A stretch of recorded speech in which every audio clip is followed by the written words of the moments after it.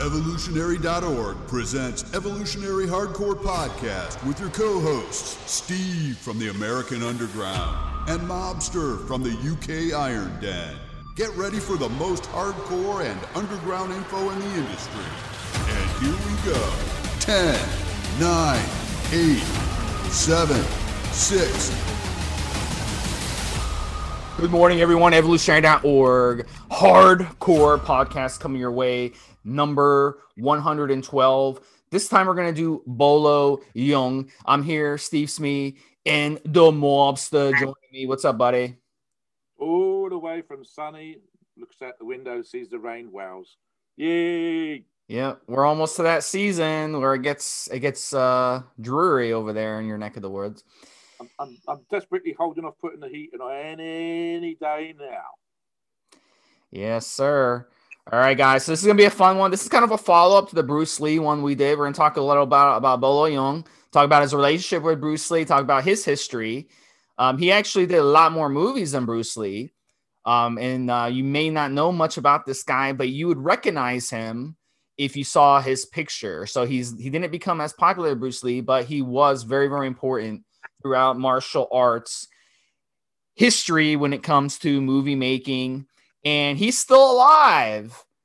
So he is alive and well right now. He's in the 70s. Right now he's 74 years old as of this podcast. And so he's still going. So we're going to talk about his history. We're going to talk about, did he use steroids, what we think he used in terms of his performance enhancing drugs. We're going to talk about all that stuff. So who is he? His real name, Yang Zhe. Apologize if I'm mispronouncing that. And he is a Chinese, born in China, former competitive bodybuilder, martial artist, martial arts film actor. You may have seen him may recognize him from Enter the Dragon. He was the bad guy at the end. He came on, he fought the good guys, the character Roper in the movie Enter the Dragon. He was basically so much bigger than the other people in that scene. And he stood next to Bruce Lee before the final fight scene with Roper. Not the final scene, but the final scene that he was alive. Roper got the best of him. But he stood next to Bruce Lee, and he was a monster compared to Bruce Lee. So you guys can check that out. If you go in, you put in Bolo Yeung on YouTube, and then you can watch that video. We'll link it. You guys, those of us listening to us through Evo or iTunes, you'll have access to those links. So who is this guy? He began his martial arts training at 10 years old in China. He trained under several kung fu masters. He also was into bodybuilding, and he became Mr. Hong Kong bodybuilding champion. And you can see from his physique, he doesn't have that Bruce Lee physique. He's big and he's strong. Okay, he's got a lot of size to him. He's got a lot of mass. So completely different physique. So you could tell he's got that background in powerlifting and bodybuilding. He actually held the title for 10 years of Mr. Hong Kong. And he was chosen based on his physique to play the bad guys in movies. So you could see him in Enter the Dragon as the bad guy. You can see him in other movies as like the heroic ones, Angry Guest, many, many others in the late 60s, early 70s, and he played those bad guys in those particular movies. Bruce Lee met Yeung when they did a commercial for a cigarette company, and they filmed that commercial together. That's kind of funny that they did do a cigarette commercial together. That's hilarious. And they actually built a friendship from that. So they were dear friends, even though they were enemies in the movies. You know, it's just like wrestling, WWE. You got enemies, and then you find out that they're going on vacation together with their wives. And you're like, oh my gosh, I thought they were enemies. I saw them, but no, it's a movie, guys. It's a movie. So they were actually good friends in person. So I'm going to bring in Mobster. Mobster, what did you find out about his early life and his history, how he got into it? This is the thing I was saying to Steve Smee in the pre-show. really not enough interviews of this fella available for us to sort of use as a great reference point. And it's a damn shame. I didn't even bother counting, but it looks like he's done 40 movies, and including up to the absolute breakout film for him was Bloodsport with Jean-Claude Van Damme. And again, Steve Smith is spot on. This guy on film, he comes across as a real badass. I think I'm sure there's a scene in both Bloodsport and in Enter the Dragon where he appears to be crushing some guy's skull off camera, and he's got this evil-looking face. He appears to be stamping down in some sort of martial arts move, and he looks into the camera, and you think, "Oh, he's a nasty," and he's all like covered in blood, and everybody wants you want to leap out of your cinema seat and punch him in the face and whatever else. And yet, every photograph that's off screen, he's smiling, he's happy, he's got the arm around the other person's shoulder. He's posing for photographs and everything. So he was having a right old time. It's just a damn shame, all things considered, when you think the amount of movies he's done and 2 or 3 really, really big movies, that he's not sat down, been interviewed outside of maybe the martial arts magazine. So, yeah, there's some stuff. I think Steve Smith's quite correct. The a few quotes you can find reference Bruce Lee. And he actually says, and I'll read this from the computer screen while I'm sitting here talking to you guys. There will be never be another Bruce Lee. I am privileged to have the honor of calling him my friend. Now, as far as physique, etc., Steve's quite correct, to the point where his son has also competed. So there's genetics. And Chinese, of course, are not notorious for being a big race physically. And yet, again, he looks like he's 180 pounds compared to Bruce Lee's 140 pounds on screen. Obviously, physically, he's a big, bulky guy in that particular movie, in Enter the Dragon, but won bodybuilding competitions. His son has competed in bodybuilding competitions. So there's genetics, pure and simple, 100%. I think, as Steve said, I would have loved to have talked about this guy for an hour. And in terms of everything he's done, we ought to be able to do that. But outside of the martial arts magazine, no one's taken an interest. And it's kind of a shame, because 40 plus movies, 2 or 3 huge movies, physically quite capable, winning. I think he won some gold medals in martial arts competitions, which is kind of standard for the martial arts movies anyway. So you can carry on competing, or you can be in the movies. So obviously he makes that consideration and goes over there. He's worked with the same people that Bruce did with the Shaw Brothers. So all the movies that preceded Enter the Dragon that Bruce Lee did, we're working with the same thing, similar contracts, etc., but makes the decision to come away from competition and the gold medals and the trophies and add in another notch to his belt, so to speak, and get into the movies. And then again, you think that the impact, martial arts movies, especially in the 70s, and to some degree with Bloodsport, etc., mid-80s, late 80s, is enormous. Hundreds and hundreds of millions of people out there watching this guy doing his thing, kicking ass. And honestly, seriously, if you were in the cinema at the time, I can remember a couple of these scenes from these movies when you think he's one of those guys, you want to fight him, you want to bash him up because the hero's just got it, or the guy that the hero's got to sort of revenge.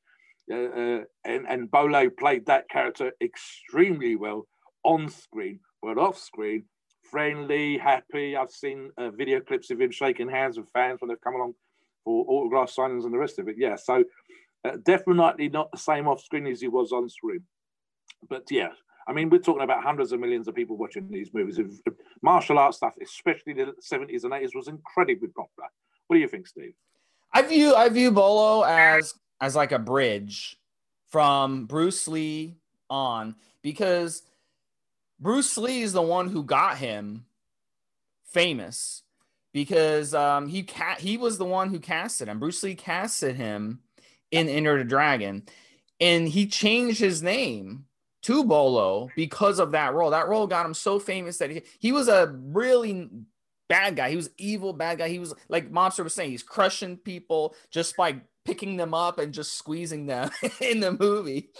And he was huge compared to everyone else in that scene.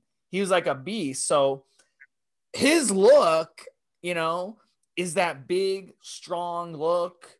And as a martial artist, his advantage on other people was his size, being able to outpower them. But on the flip side, can he have that endurance to be a good martial artist? And he was one of the few people who could be that size and still be blessed enough to have that strong endurance to be able to compensate for going up against someone who's a lot leaner than him, who's has a lot more ability to have a good endurance. So you have to have both. So as a martial artist, you can't be that big and be successful unless you've also got that ability to have the endurance at the same time. And that was his gift. That was one of the things that he was able to accomplish. And a lot of that has to do with his history, his base that he built as a bodybuilder, as a power lifter at a younger age. And this is why I tell a lot of guys, even if you want to become a bodybuilder, if you want to become an MMA guy, if you want to become anything successful in your 40s and 50s, it's a good idea when you start weight training in your teens and 20s to build a strong base with the compound lifts, the 5x5 lifts, to stick to the 8 to 10 main compound lifts. And that will give you a base into adulthood, instead of starting out at, with just, going to the gym and doing curls for 40 minutes, like I see a lot of young guys doing. So this is another example of that, building that strong base and then later on doing it. So he's proof that it can work for you. So, and that's one of the cool things. So he was able to piggyback that role into much more success, down the line. So after that movie, Enter the Dragon, that was really one of his first big movies. He did, he started really getting in the industry late 60s, 1970 was his first accredited role in a movie. And then in 1972 is when he started doing Angry Grass, The 14 Amazon, King Boxer. And then he started getting into more movies. Enter the Dragon was the next year. And then from there, my gosh, like Mobster was saying, you can go through. He was doing tons of movies per year, like he was a porn star or something. He was doing multiple movies a year, which is very, very hard to do. It's just hard to do. You got to fly different places. You got to be casted. You got to do this. So it's amazing. Yeah. I'm looking here, Stephen. I'm just in 1975, 7 movies. That's crap. That's like one movie every 6-7 weeks. That's if you think the amount of time and effort. I mean, we're talking about physical stuff here, guys. To do the martial arts is a thing in and of itself. To get up to a standard is a thing in and of itself.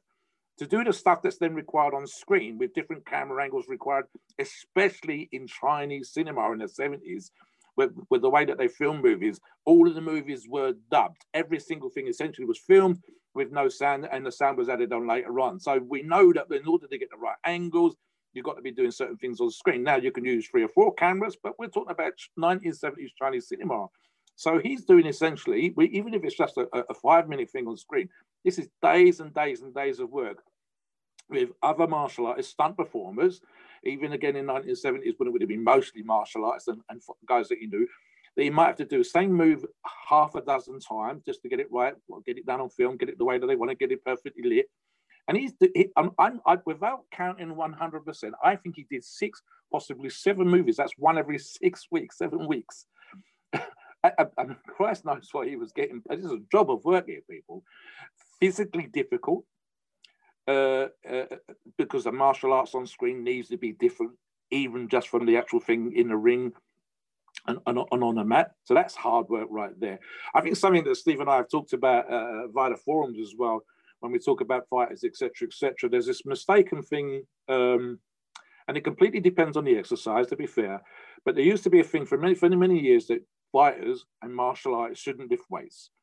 And Steve has specifically said, and I'm going to agree with the explosive stuff, with the cleans and jerks, the snatches, etc., and fast movements. And Embolo is a very good example of that genetics, where he's not only, he must have that speed. He won competitions, and yet it's giving him the power. We know, we discussed this in the Bruce Lee podcast. Bruce Lee trained with weights. There are photographs of him doing isometrics. There are photographs of him doing grip training with a wrist machine. So he's training with weights, In fact, there's an argument that when he had the spinal injury, he came back after by virtue of training with weights in order to get back on the screen and then do the greatest movie that he's ever done. So this idea that you can't use weights for fighting or specific MMA or martial arts, sure, there are certain exercises that won't help you. There's no good bench pressing all day long. If you're a fighter or a boxer, there's no good curling heavy weights. But look at Bolo, look at Bruce. These guys were at the top to the gold medal winning, award winning, championship level fighters who train with weights.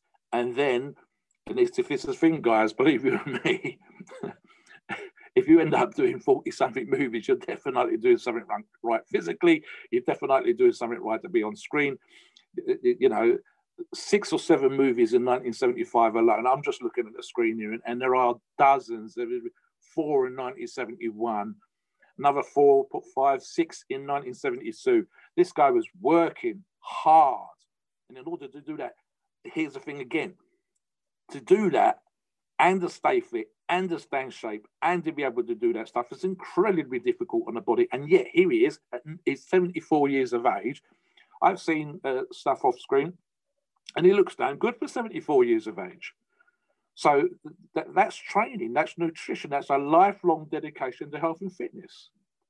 But you could argue too, Bruce Lee was more insane with everything. He was so ripped and lean. He was taking so many drugs to keep the pain away. He was taking lots of stimulants, a lot of things, to suppress his appetite. But Bolo, his diet was very different. He was more high calorie, protein. He wasn't afraid to eat in moderation. He didn't eat in excess, but he didn't also starve himself the way some of these other guys did, like Bruce Lee. And this has kept him alive, I believe, into his 70s. Just him being like, look, I'm not going to be the leanest guy here. I'm not going to be the best martial artist. I'm not going to be the best martial artist with speed, with endurance, but I'm going to be healthy. And that was the difference with Bruce Lee and some of these other guys. Bruce Lee was like, I'm going to be the leanest. I'm going to be the quickest. I'm going to be number one. I'm going to be the best. That was the difference. I think Steve and I addressed that again in the pre-show. We were saying as big as Bolo appears to be on screen, in reality, he was about the same height as Bruce, so 5'7", 5'8". And if Bruce was 140 pounds, 150 something pounds, Bolo looks to be 160, 170 with that bulk. But here's the thing, and this is what we were saying pre-show, that's not that big, not compared to today's kind of stuff. And something that I think we addressed in a previous podcast, and I'll address it now, there are 150, 160, 170 pounds at his height is a good height for the muscle mass, etc., that he's carrying. 200 plus pounds at his height would be a struggle, and it becomes a stressor on the body. I'm 6'3", and I'm well over 300 pounds at the moment. Trust me, people, I'm not going to stay this big this long. Won't be 74 years of age and well over 300 pounds, not less than wheeling me around in the chair and there's a one wheel propping up my belly. It's not going to happen. So Bolo at 74, you could argue genetics and you could argue the training that we've already said. But here's the thing. It's not gigantic. It was big for the time. Steve and I, we've seen the same movies. We know what this guy looks like. And there wasn't many people out there that looked like Bolo. But where are they now? Where Bruce passed away when the movie came out. Bolo, 74 years of age. He's still got some dark hair on his head. There's some grey there for sure. But he doesn't look an old man. So that the physical stress are carrying, again, this is average height, 200, 220 pounds, or Bolo, 200 pounds, and I don't think he even looks that 200 pounds. The screen adds that weight. He looks a monster on screen. He looks the camera angles are low. You're looking up. It's all thick traps and massive pecs, but he's not really that big. Not big 90s big, not 2000s big, and it's definitely not 220 big. We're not talking 160, 170 kilo Instagram monsters here, or 350 pound Instagram monsters here. We're talking. What do you think, Steve? 170? If Bruce was 140, I'm going to say Bolo looks about 170. It's all in the chest. It's thick. It's definitely not lean, but you can see some shape there. But it's average height. It's 5'7", 5'6", 5'7", 5'8". I have this is very similar height. I'm a little maybe an inch shorter. If that's his real height, I'm about 5'6", and I can tell you with me, the highest I got was almost to 200, and that was maybe 5-6 years ago. That was at my peak, and yeah, I was a big guy. So I think he was probably like, yeah, it could be 170 to 180 area, maybe up to 185, if he was trying to get bigger. But today, like if he was to go on a bodybuilding stage with that physique, they'd laugh at him. If he was to post the picture on the forum, people would not on our forum. We don't disrespect people, but on any other bodybuilding forum out there, they'd laugh at him. They say, oh, you're fat. You're fat. You shouldn't be using steroids. That's what they would say. So, I mean, his physique compared that then to today, completely different. But if you put him up against other guys who are 120, 130 pounds, like in these movies, he looks like a monster, So you're put him today up against someone like The Rock, Dwayne Johnson, and he would look minuscule, He would look like nothing. So it's definitely, it's interesting. Yeah. I find it fascinating, and this is probably just from the cinematographical point of view. He was up the two biggest movies that he's ever done. Both the heroes are ripped. Jean-Claude Van Damme was never quite as ripped as Bruce Lee, but when you see them on screen, Jean-Claude comes across leaner. And again, Jean-Claude's not a big guy. I mean, it's fascinating for me. I've been around in my time some seriously big guys. I mean, so I walk around. A few years ago, I was 280, 290 pounds. And I go to strongman competitions. And I'm meeting guys that are Britain's strongest man, Europe's strongest man, whatever. And they're 350, 400 pounds. And suddenly you go from, I'm a big guy to, oh my good grief, look how massive these guys are. So you look at Bolo. And Bolo for me, in 1973, when I was 9 years of age, I probably saw the movie a few years later when Enter the Dragon came out. And even in Bloodsport, he's going to come across, you go, oh, he's a big, thick, muscular guy. In reality, he will compete as a lightweight. And functionally, and this is what I was getting at earlier on, in terms of functionality, he was incredibly functional. You can't do the stuff in the movies. You can't do that level of movies, including the numbers I've already quoted, 6 movies in a year. You can't win competitions on the mat. You can't have the career that he's had, the length of time.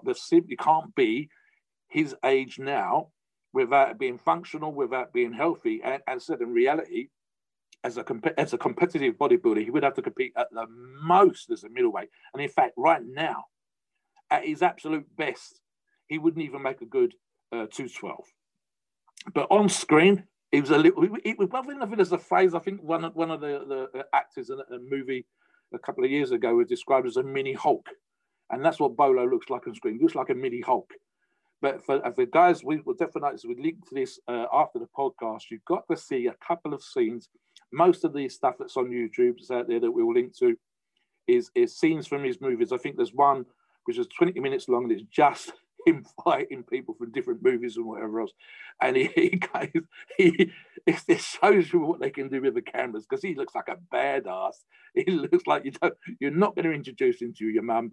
You're not going to go out for a drink with this guy or whatever else. You're going to stay well away.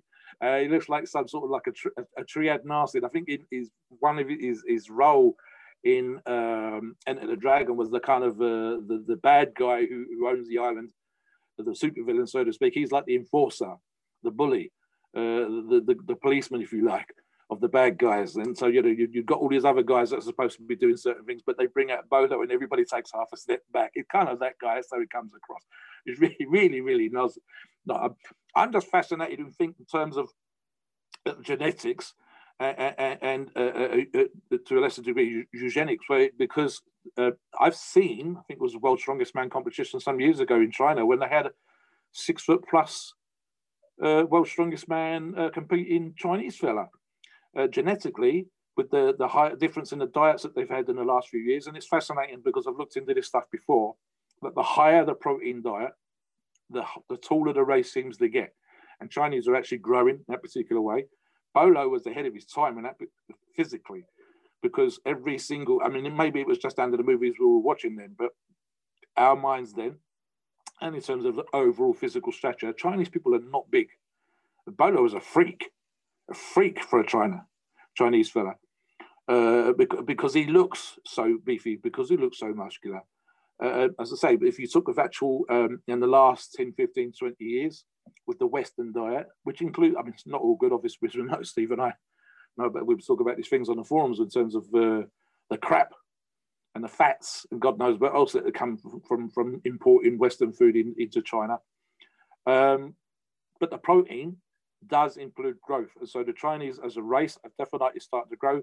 And you will see young Chinese men now, 5'10", 5'11", 6 foot, when the race as a whole used to be 5'4", 5'6", all the time. In fact, Bolo was probably right about that spot in terms of his overall height. But yeah, I mean, he's one of those guys. Do you think perhaps for us being more from the training side, Steve, that you've got your Bruce Lee as your martial artist, but your Bolo's kind of like who we think we really can look like without having to be super ripped, having that fixed, girthy musculature, etc., etc. I'm probably more me in terms of not what I don't want to be super ripped or whatever else I do. You know, wave a magic wand, it'd be great. But he looked powerful. He looked like he could kick your ass. Bruce Lee only looked like he could kick your ass when he took his jacket off. when that shirt got shredded in some fight scene. Was Bolo looked like he's going to kick your ass anyway, shirt on, shirt off, whatever. Bad guy, but that thick, strong, muscular look. What do you reckon? Yeah, I mean, if you look at his pictures, from his 60s, there's some pictures of him shirtless working out. He looks fantastic, man. You wouldn't even guess he's in his 60s. He looks amazing. You know, he's not ripped at all. He's probably like 17, 18% body fat, which for a guy in his mid 60s, that's fantastic. You know, that's fantastic.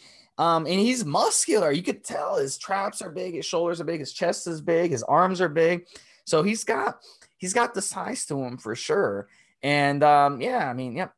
Let's finish it up and let's talk about his steroids. Like, let's finish up the thought, and then we'll talk about his what we think he uses. Very. There's a photograph online from 10 years ago where he's doing some sort of martial arts gala, and he still looks and pretty like he could do some serious damage on the mat and whatever else. So looking after yourself, guys. It's a long game, not a short game. Training, martial arts is a great way of staying fit. Just don't let them hit you, and you're golden. Yeah, let's go on to steroids, as you say, Steve, and address that. And then again, with something for martial arts and MMA, which we talked about before, what the guys of today can do. So let's speculate, guys. You know, we like to have fun. We like to speculate on what he would have done based on that era, based on his physique and everything. So, you know, we think he was on D-bol, a few D-bols a day, maybe up to 50 milligrams a day of D-bol for a couple of weeks. Anadrol was one I thought of when the producers first sent me this about Bolo Yeung. The first thing I thought of was probably Anadrol, because Anadrol is one of those that make you, you know, even though it doesn't aromatize into estrogen, it still binds to estrogen receptors. So it gives you that size, it gives you that strength, it gives you that big, bulky look. That's the first thing I thought with him. Anadrol, wouldn't that make sense? So, you know, we think maybe 6 weeks of Anadrol. He threw in some D-bol for a couple weeks here and there. And then Deca. Deca in the 70s was big. Guys love Deca in the 70s. Because Deca, especially in Asia, Mobster, they didn't use testosterone as a base like Americans started doing in the 90s and 2000s. In Asia, that's unheard of to use testosterone. Even today, they don't really use testosterone as their base. So 500, 600 milligrams of Deca, and that could have gave him that size and that strength and that big look. And the nice thing about Deca, it's not a nasty steroid like some of these others, like Tren or something. They didn't use Tren in the 70s, but you know, it's not a nasty steroid like some other steroids that's going to aromatize like crazy. It has some aromatization, but it's not going to give you those nasty side effects, those androgenic side effects. It's a mild steroid. So it'll give you a good mood. It's going to give you, you know, good quality gains over time, keepable gains. And then, fast forwarding to today, what would a martial artist use?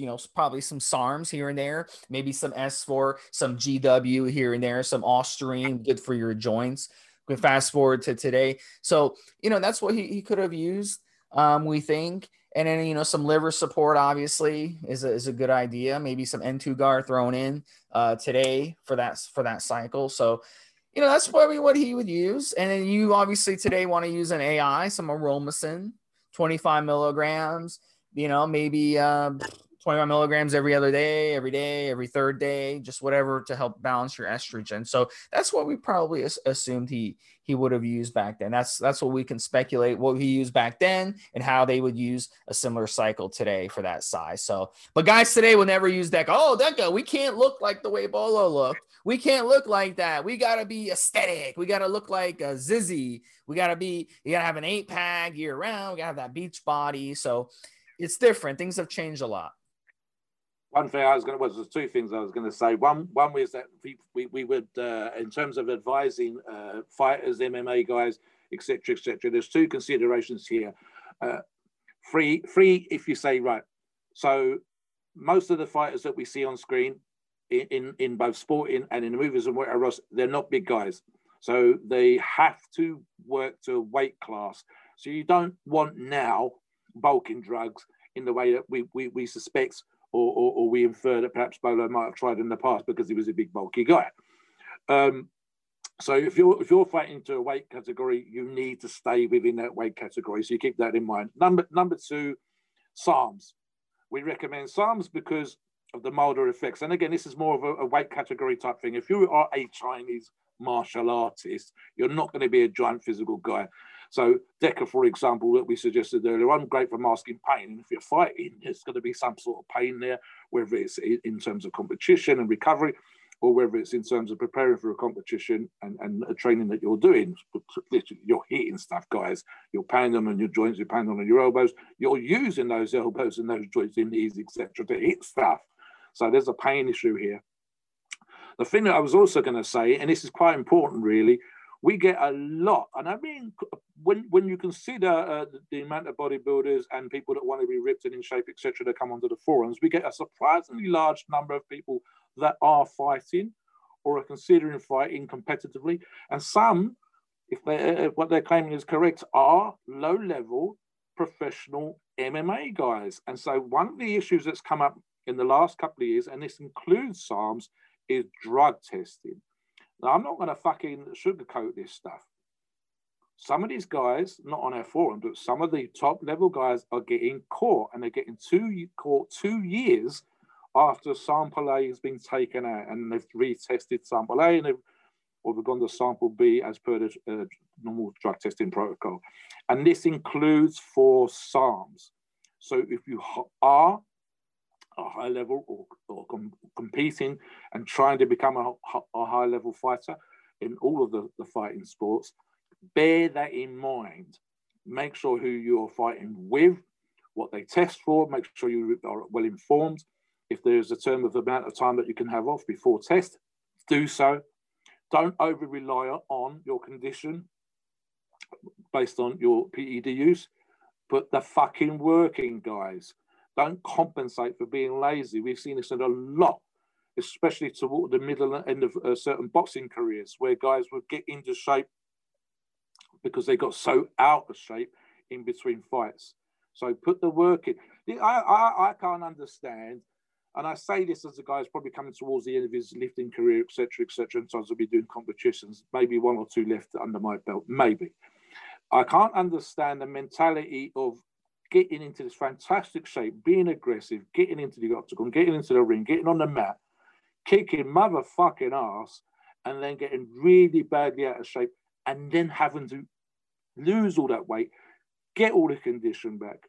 There's always going to be a certain peaking for a competition that comes with the territory, but because you can't stay in mega shape all the time.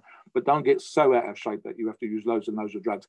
And especially if your career, if your pension, if your 411 is based on the amount of money that you're making in the ring, then don't get caught by using loads of drugs to get into shape, etc., and make sure you're well aware of how things are tested for. keep under the radar, use the least amount you can. But as Steve said, I would 100%, the drugs that we have talked about, those are the ones that we know that fighters use, and those are the ones that we would suggest to fighters that don't have the issues that we've described already, because they work for what they're doing. You don't need lots of bulking steroids. I would hate to be a fighter taking bulking steroids. The VAR pumps would be god awful for fighting. Can you imagine? Anadrol and Debol, that extra water weight for a fighter is just, it looked like that's what we think Bolo was using. But you're lean, you're kicking ass, not so much. Yeah, and let's fast forward. You know, we talked about his training, his diet, what we think he used for steroids. Let's fast forward to today. Bolo was kind of outspoken when a year or two ago the movie Once Upon a Time in Hollywood came out, and it was a scene, and we talked about it on our prior podcast when we discussed Bruce Lee, but there was a scene where that movie took place back then, and it kind of featured the Bruce Lee, and he fought the Brad Pitt's character in a little scene. They were filming a movie, whatever, and Brad Pitt kind of challenged him to a fight at 2 out of 3. Let's see who will win. And then, Brad Pitt threw him into a car, and the lady got mad because he destroyed the car. It's a funny scene. But Quentin Tarantino, wrote and directed the movie. He likes to use history and kind of, mess around with history to do kind of stuff. So a lot of people got upset because they thought that Bruce Lee came off as arrogant and preachy and all this stuff in that scene, and Bruce Lee would never have done something like that. So, and Bolo Yeung was one of the guys who came out because he knew him personally, and he said that, that's not how Bruce Lee was, blah, blah, blah. So, we wanted to throw that in. That was kind of interesting. If you've not got a chance to watch Once Upon a Time in Hollywood, it's a very interesting movie. Quentin Tarantino is one of the most brilliant writers and directors in Hollywood. So it's worth seeing for that reason. But again, I don't see what the big deal was, but a lot of people got offended, by that scene, including Bolo. So, but I personally, I don't see what the big deal was, because he's, Quentin Tarantino has made all kinds of movies. He's made movies about World War II, about the Civil War / slavery. He's on all kinds of movies like that, and it's fiction. He kind of takes history and kind of twists it around to make it into like a funny, dramatic type of movie. So, so I don't think it was a big deal personally. So, but Mobster, let's kind of finish out. Let's talk about martial arts today. We have about five minutes left. So I kind of think, martial arts is an outsider. Okay. As an outsider who's viewed martial arts, I look at it 3 different ways. You have martial arts that's spiritual, like the Karate Kid, Mr. Miyagi type. It's spiritual. It's something you only do for defense. It's something you would never do to win a medal or make money off of. It's spiritual. It's something you do to relieve stress, to balance your mind, etc. There's a second type of of martial arts, which is movies. You do the movies, you do martial arts. It's fake. Are they really fighting? Some of the stunt people do the stunts for you. Like in Bruce Lee's case, he was actually doing the fighting. He was actually making a little bit of contact. He wasn't purposely trying to make contact, but he would get injured in the process. That's that type of martial arts. And the third martial arts is what we see dominated today, which is disgusting to me, in that it is you're putting 2 guys in a cage and paying them tons of money. These guys make millions of dollars doing martial arts in a cage and on pay-per-view or on, whatever. And to me, it's disgusting to me. It's nothing to do with spirituality. It's nothing to do with the true sport. And I'll let you in, Mobster, in a second, but it's disgusting. And it's not inclusive to someone like me. Someone like me, if I was, if Karate Kid came out when I was like a teenager or in my 20s, it came out when I was really young. I was still, Karate Kid came out, I was like 5 or 6 years old. But if Karate Kid would have came out when I was a teenager, I would have gotten into more martial arts for the spiritual value, the Mr. Miyagi value. Mr. Miyagi was against doing karate unless it was for defense only. He would always say it's for defense only. It's spiritual.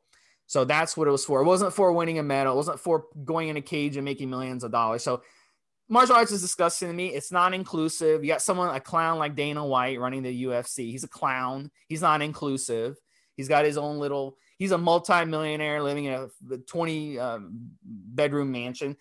You know, he's a tool. He's a tool. He's a douchebag. So it's not inclusive to me. So if we can get back martial arts the way it used to be, I would love to do martial arts, man. I would love to actually do martial arts because it's not about getting in a cage and beating the crap out of someone and getting a paycheck afterwards. That's not what martial arts is all about. That's all I'll say on it. Mobster, what do you have to say? You can finish up. I was going to say a couple of things. I did a very, very brief stint of Taekwondo way back in the day.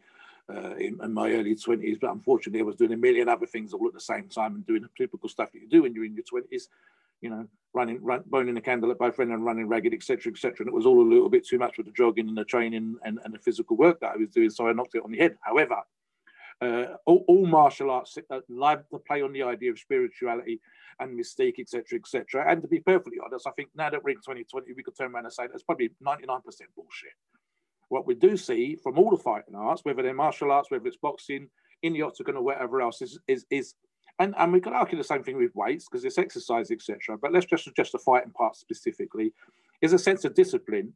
There's two things that kind of or two groups of people who kind of go into fighting. One is the guy that needs to defend himself. He's sick and tired of getting beaten up.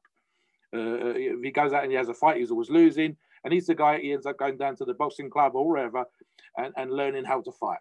The other guy, funny enough, is, and I've got quite a few buddies like this. It's interesting for me, not necessarily the biggest guys, but aggressive as fuck, especially when they were younger, drinking, doing drugs, and getting into a lot of fights, and an incredible amount of times being stopped if they were very lucky by the local police officer, cut around a hero, but sometimes arrested, sometimes charged, sometimes on a rare occasion found guilty, jail time, punishment, whatever else.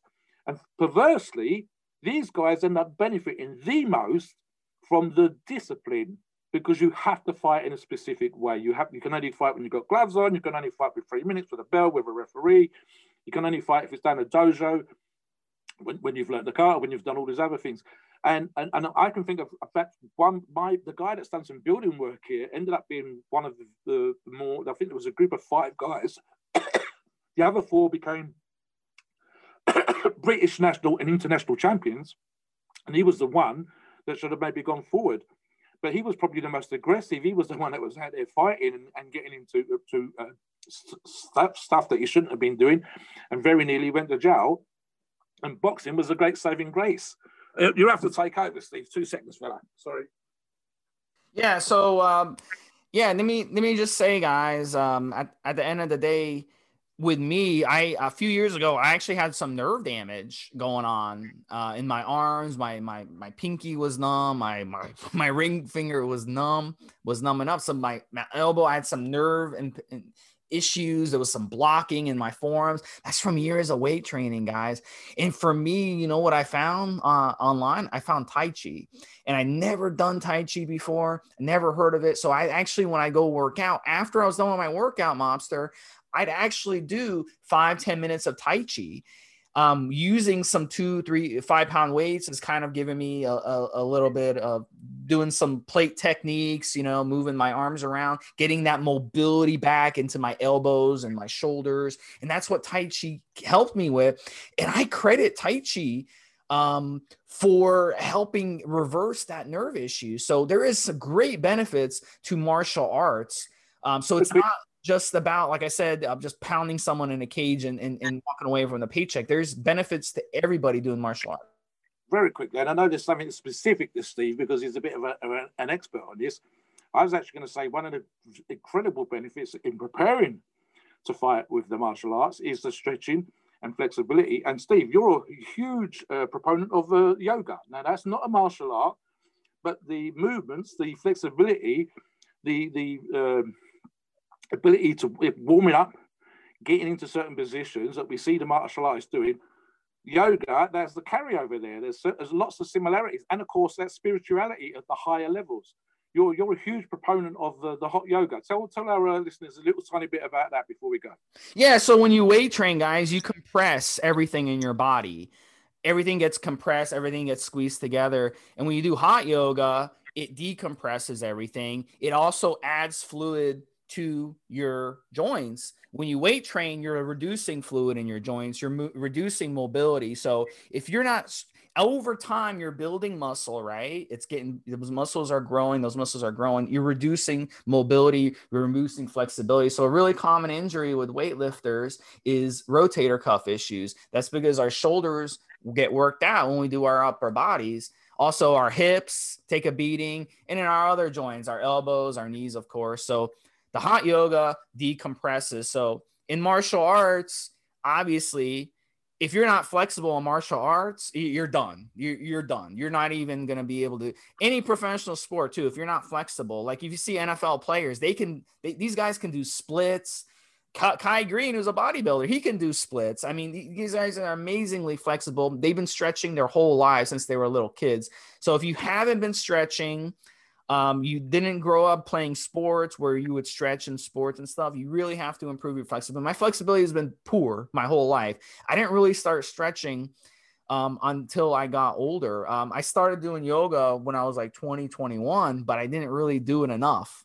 But now, as I've gotten older, I've had to basically play catch up. So you guys in your 20s and late teens who are listening to this, please start stretching from a young age.